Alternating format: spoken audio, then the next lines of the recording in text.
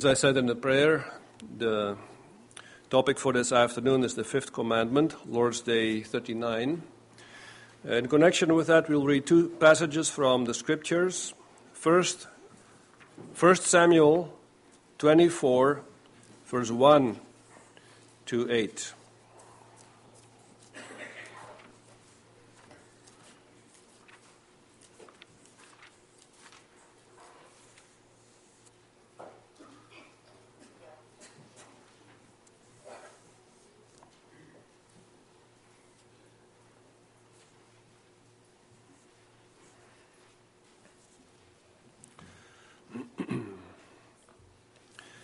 And the reason why we read this is that we see how David actually honors the king, King Saul, even though King Saul was not behaving the way he should. So let's read 1 Samuel 24.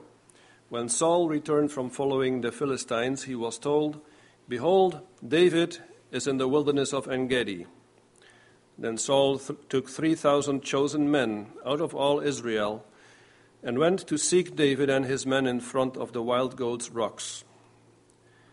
And he came to the sheepfolds by the way, where there was a cave, and Saul went in to relieve himself.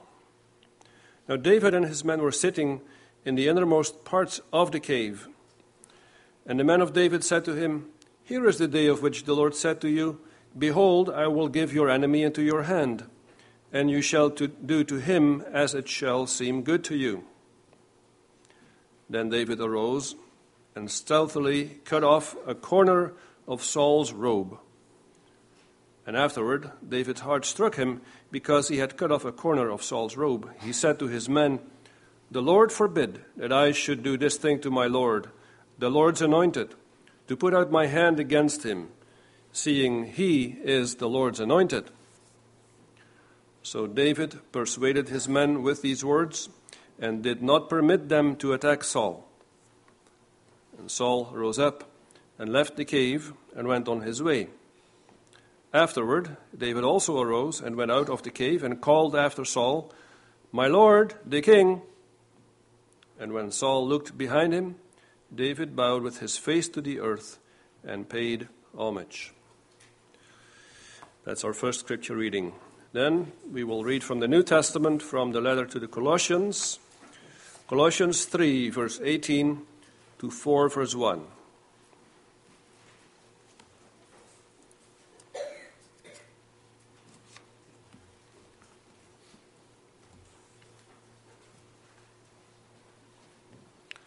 Colossians 3, verse 18.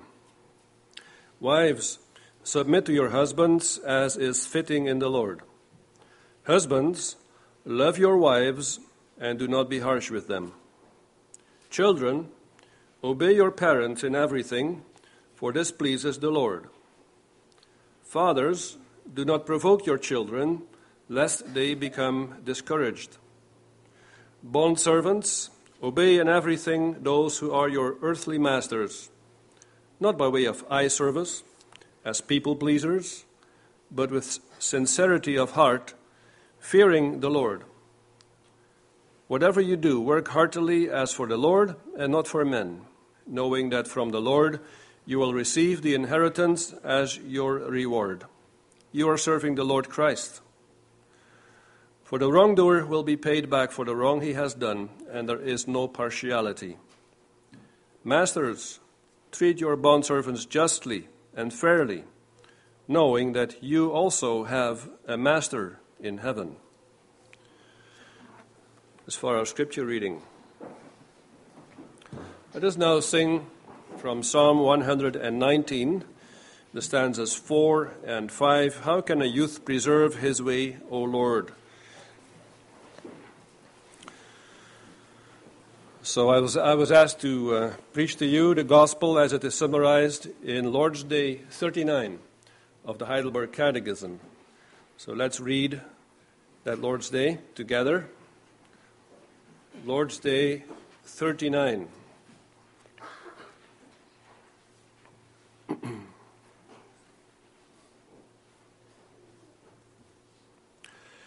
What does God require in the fifth commandment?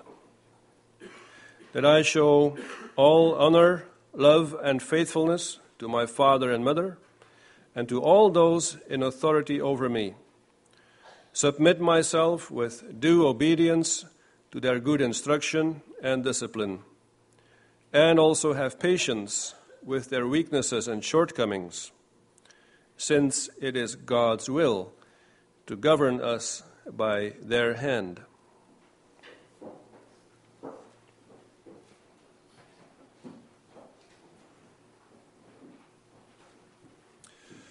After the sermon, we will respond with the singing of Psalm 34, the stanzas 3 and 5.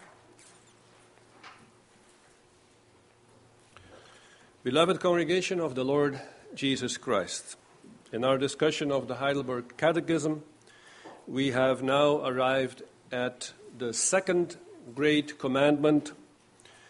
As you know, the first great commandment is love the Lord, your God, with all your heart, all your mind. And the second commandment is love your neighbor as yourself. And this is also sometimes called the second table of the law. But when we go there, we should not forget the first table. They are connected. Because how will we be able to love our neighbor as ourselves? Only when we listen to the Word of God and by the power that the Lord provides through the Holy Spirit. In other words, when we look at our neighbor here on earth, we should at the same time also look up to our God in heaven. And this is also clear in the fifth commandment. I have summarized the message in this way. God commands us to show honor, love, and faithfulness to those in authority over us. And we will look at three things. First, what it means to be in authority. Second, what it means to be under authority. And third, how we should behave when we have to deal with bad authorities. So first, what it means to be in authority. Second, what it means to be under authority. And then third, what do we do when the authorities are not good? So first then, being in authority. What does that mean? And let's look at the wording of the fifth commandment, first of all. What does it say? What did the Lord tell us in the fifth commandment? Now note that he did not say there, obey your father and your mother. The goal of this commandment is not in the first place or not only that we should obey orders. It's not about following orders, this commandment.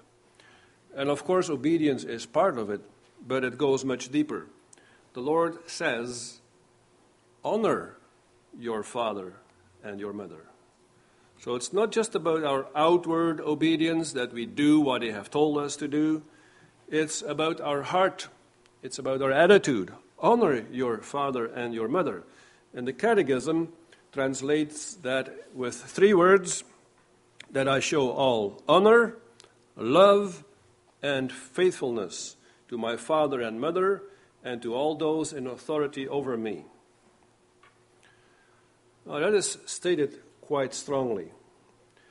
Note the word all in the first line. It doesn't say that I, generally speaking, should honor. It says that I show all honor, love, and faithfulness to my father and mother, and to all those in authority over me. So when the Lord tells us, honor your father and your mother, he teaches us something about our attitude towards our father and mother and all those who are in authority over us. Could be the teacher at school, could be the employer at work, could be the mayor of town, or the prime minister of the country. The Catechism says that we should show all honor, love, and faithfulness to them. Now, this does not mean that every person in authority has a similar mandate and similar authority over us. Everyone's position is different. The authority of a father and mother is different from the authority of a teacher at school. And the authority that a manager has at work is different from that of a mayor of town.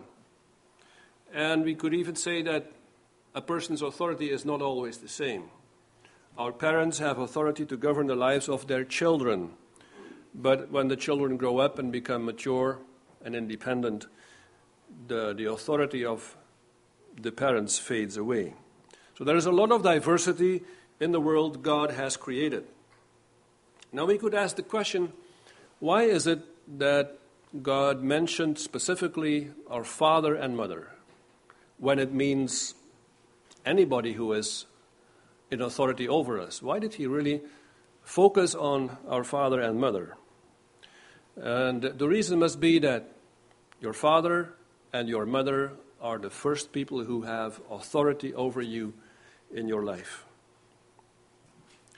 We are guided, we are governed by them, we learn to pay respect, we learn to love them before we go on in life and respect other people. But it's not just that. It's not just that parental authority is the first authority we experience.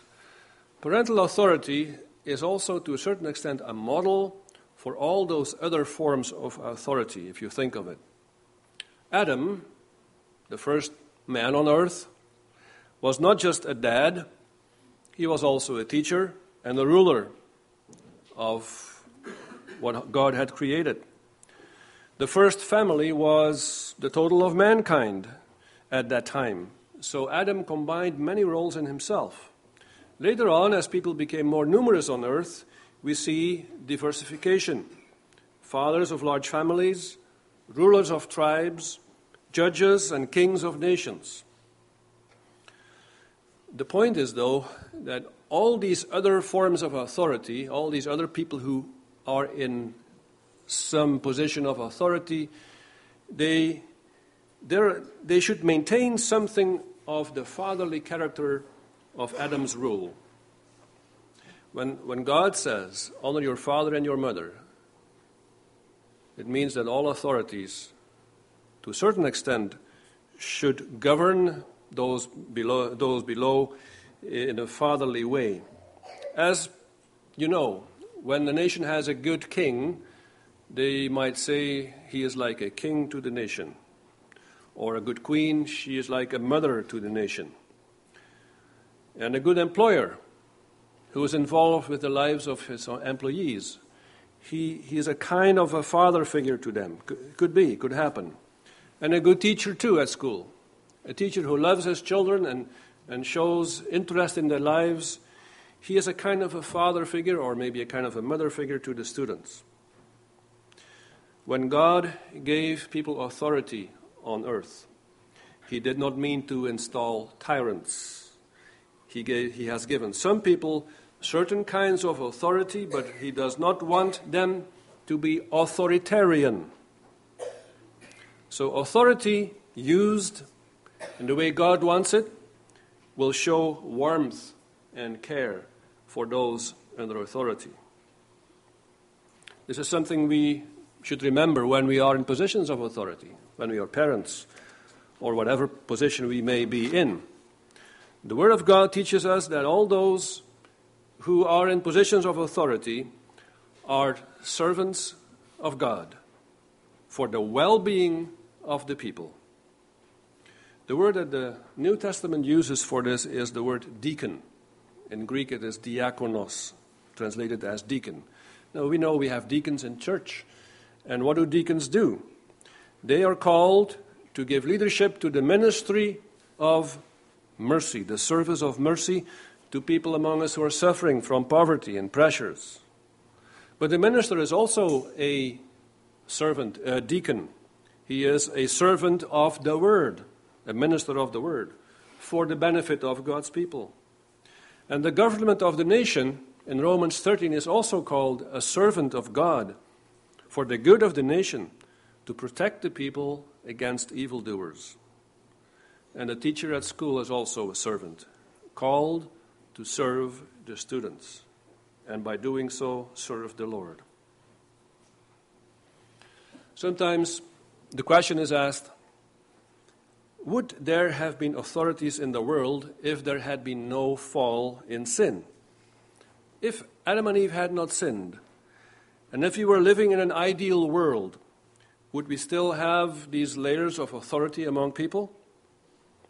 Now, the question is, of course, hypothetical, and we should be careful not to speculate on matters we can't be sure about.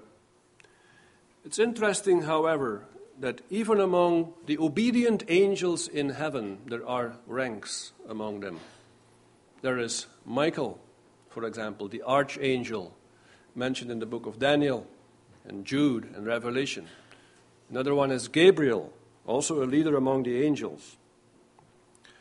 So even when the situation is perfect, like among the angels of God, there are still some who are in authority over others. Now, when that is the case, even in an ideal world, authority is even more important in a world that is tainted by sin. Because now authorities take on even more responsibility. Parents are called not just to guide their children, but also sometimes to discipline them. Teachers are to love their students, but also sometimes to discipline them. The government is called not just to bring order to society, but also to restrain evil and punish evildoers. Office bearers in church are mandated to shepherd God's flock that is under their care, and that might involve rebuke. So the implication is that it's a high calling to be in a position of authority, whether you are a parent, a teacher, an office bearer in church, or an official in the government. Remember what the Lord Jesus said to Pontius Pilate.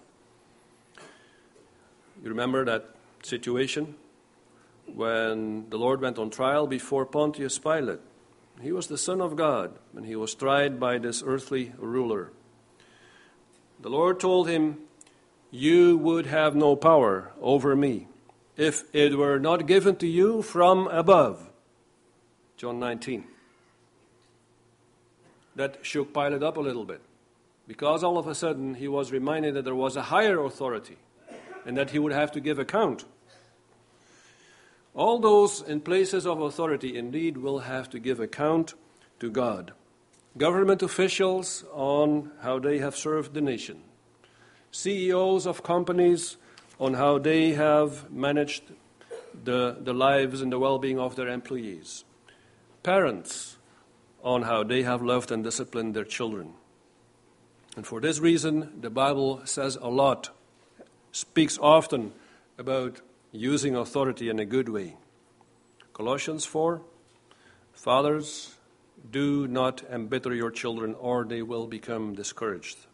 Masters, provide your slaves with what is right and fair, because you know that you also have a master in heaven. Now, let's also look at the coin from the other side. What does it mean to be under authority? Many of us have some kind of authority, for example, parents and our teachers and office bearers. But all of us are in some way under authority. Maybe as children under parents, or students under teachers, or citizens under the government. So this commandment speaks to all of us. What does it mean then to honor, love, and respect those who have authority over us? And here we are confronted with something that is really difficult to us. How often do children rebel against their parents? How often do people, even Christian people, speak about the government in a way that does not show any respect? I'm thinking, for example, about the way some Christian people speak about the Prime Minister, Justin Trudeau. But you see, as Christians, we are not supposed to honor the government only when we agree with all their policies. We need to respect them always, because they have been put there by God Himself. Now, that does not mean that we have to condone everything the government does or says. We are even allowed to speak out against it. But we still need to respect the person because of his office. We need to salute the uniform, as it were. The Catechism formulates this well when it says that we need to have patience. The last few lines there, and also to have patience with their weaknesses and shortcomings. It doesn't say that we have to condone it, but it does say that we have to have patience with their weaknesses and shortcomings. This also applies, just to use another example, at a job site. You may not like your boss, and you may disagree with some of his decisions. But what did the Apostle Paul tell servants to do? Slaves, obey your earthly masters in everything, with sincerity of heart and reverence for the Lord. Did you hear that? Sincerity of heart. We are not supposed to be faking our respect for our employer. We need to show respect, and it has to come from the heart, to those who are in authority over us. Why is this so difficult, brothers and sisters? Where did this rebellion start? What is the reason that boys and girls sometimes speak about their parents or about their teachers in a way that is totally inappropriate? What is the reason that parents and teachers sometimes give a bad example to children by speaking about the government or about the manager at work in a derogatory way? What is the reason that even in church it can happen that members of the congregation slander the reputation of the minister or one of the elders, or that they just condemn all the office bearers rashly? Well, this rebellion started with a highly placed angel who became disobedient and who rebelled against God, Satan. And he is the one who encourages people to be rebellious. And the Lord Jesus calls him the prince of this world in John 14. Because the people who rebel against authorities in this world obey him and follow his example. If everybody follows Satan's example, then he is the prince of the world. Satan brought revolution into the world, and because mankind fell for his lies and followed his advice, the spirit of rebellion got a foothold in the hearts of people. Instead of honor, love, and faithfulness, the world came to be characterized by jealousy, hatred, and violence. Authority was replaced by tyranny. Obedience was replaced by rebellion. But thanks be to God. He put enmity between the seed of the serpent and the seed of the woman, and he liberates people from the tyranny of the devil and draws them to himself in Christ Jesus, his Son. And once they have been reconciled to God by the blood of Christ, he also restores in their hearts a willingness to honor those who are placed in positions of authority. So we learn to repent from our rebellious inclinations. And it's beautiful, a beautiful example of this, what we read about David in 1 Samuel 24, his attitude and behavior towards Saul. David was being persecuted by Saul, and it was not right what Saul did. Saul behaved like a tyrant. He was misusing his power as a king by using his army to try and arrest David. David was a faithful citizen of the kingdom, and Saul was wrong in persecuting him. But David, on the other hand, honored and respected Saul. He resisted the temptation and even the advice of his own men to kill Saul when he was in a position to do that, because he recognized that Saul was the king, that Saul was ordained the anointed king of Israel. And he said, Saul will have to give account to God, not to me. And I also have to give account to God about how I have respected his anointed. So David, what he did was he saw Saul with all his mistakes, all his wrongdoing. Then he looked up to God, and then he showed to Saul all honor, love, and faithfulness. And that is following the fifth commandment. Many years later, there was someone else, someone greater than David, a descendant of David. He had no sin, and he also accomplished more than David. He did what our boys and girls often find difficult to do, to show love and faithfulness to your parents. You know the story of the Lord Jesus as a 12-year-old boy in the temple, when his parents reprimanded him undeservedly for staying in the temple. What did he do? He did not talk back to them. He did not walk away from them. It says that he submitted to them. And much later in his life, the Lord Jesus did the same thing with Pontius Pilate.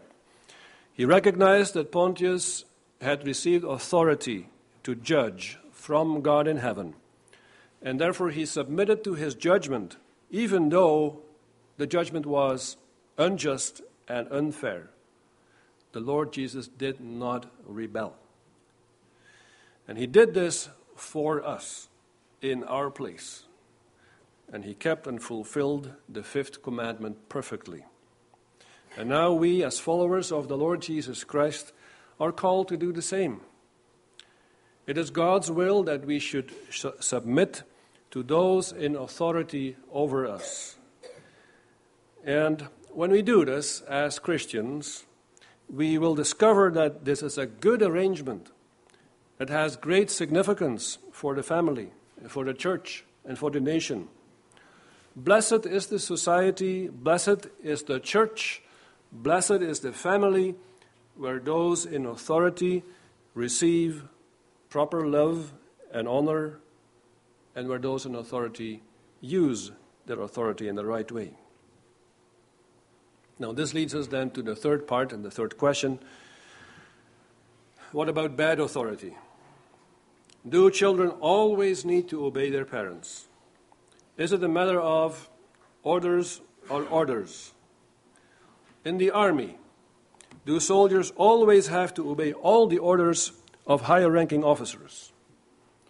Or in the hospitals, do nurses always have to do what the management tells them to do? That's not what the Bible tells us. The Bible tells us that there are situations in which it would be wrong to obey the authorities. However, we need to understand as well. I do not want the boys and girls here in church to go home this afternoon and say, the minister said that we do not always need to obey our parents. That's not what I'm saying. Let's go back for a moment to the example of the Lord Jesus and his parents. Luke chapter 2. It doesn't say there that he obeyed them, but it says that he was subject to them. He submitted to them. That means that he showed honor, love, and faithfulness to his parents, even though they were not fair in the way they rebuked him. And that gives us a guideline for how we should honor those in authority over us when they make mistakes, or when they are unfair. The Catechism explains this as follows.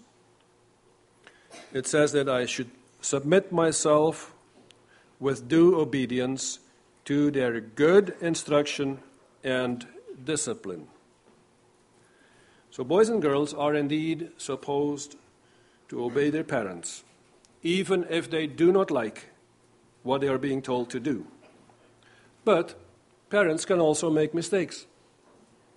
And therefore, children can ask questions and sometimes even challenge their parents, as long as they do it in a way that shows honor, love, and faithfulness.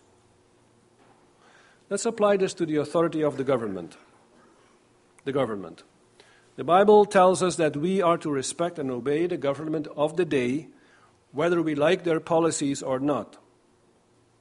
Now, you may not like the government of the day. You probably don't.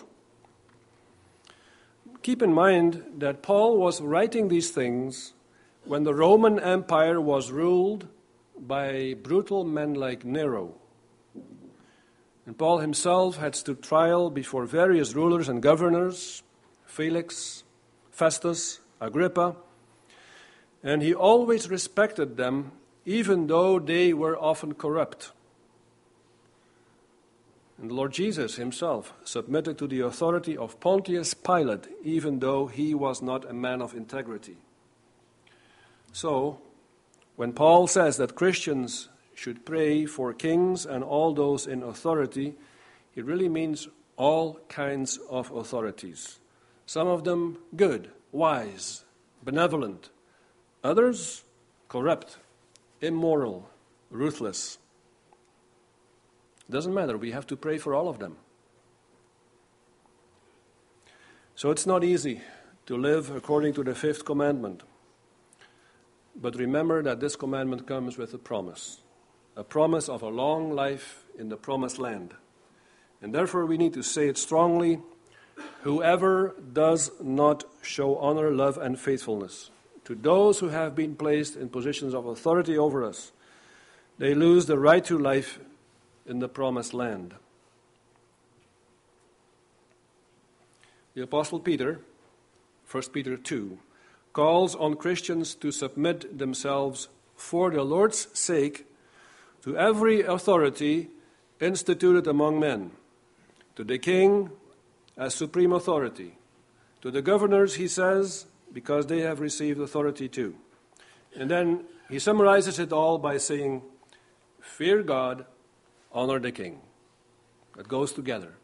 Fear God, honor the king.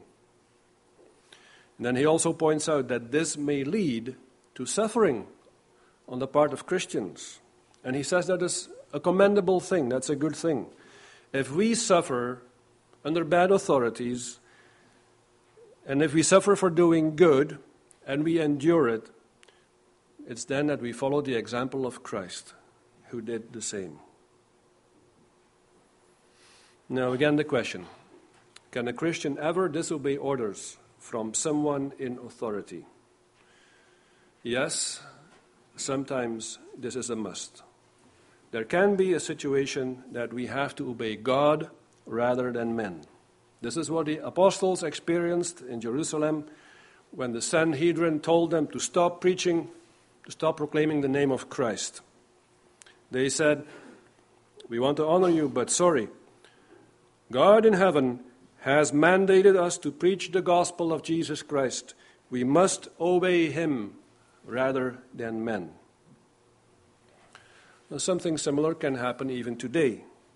It can happen that in a certain situation, we have to disobey a command from someone who is an authority over us. It would not happen here, I guess, but it does happen in some places in the world, that parents forbid their children to go to church or to read the Bible. That's what happens in some Muslim countries.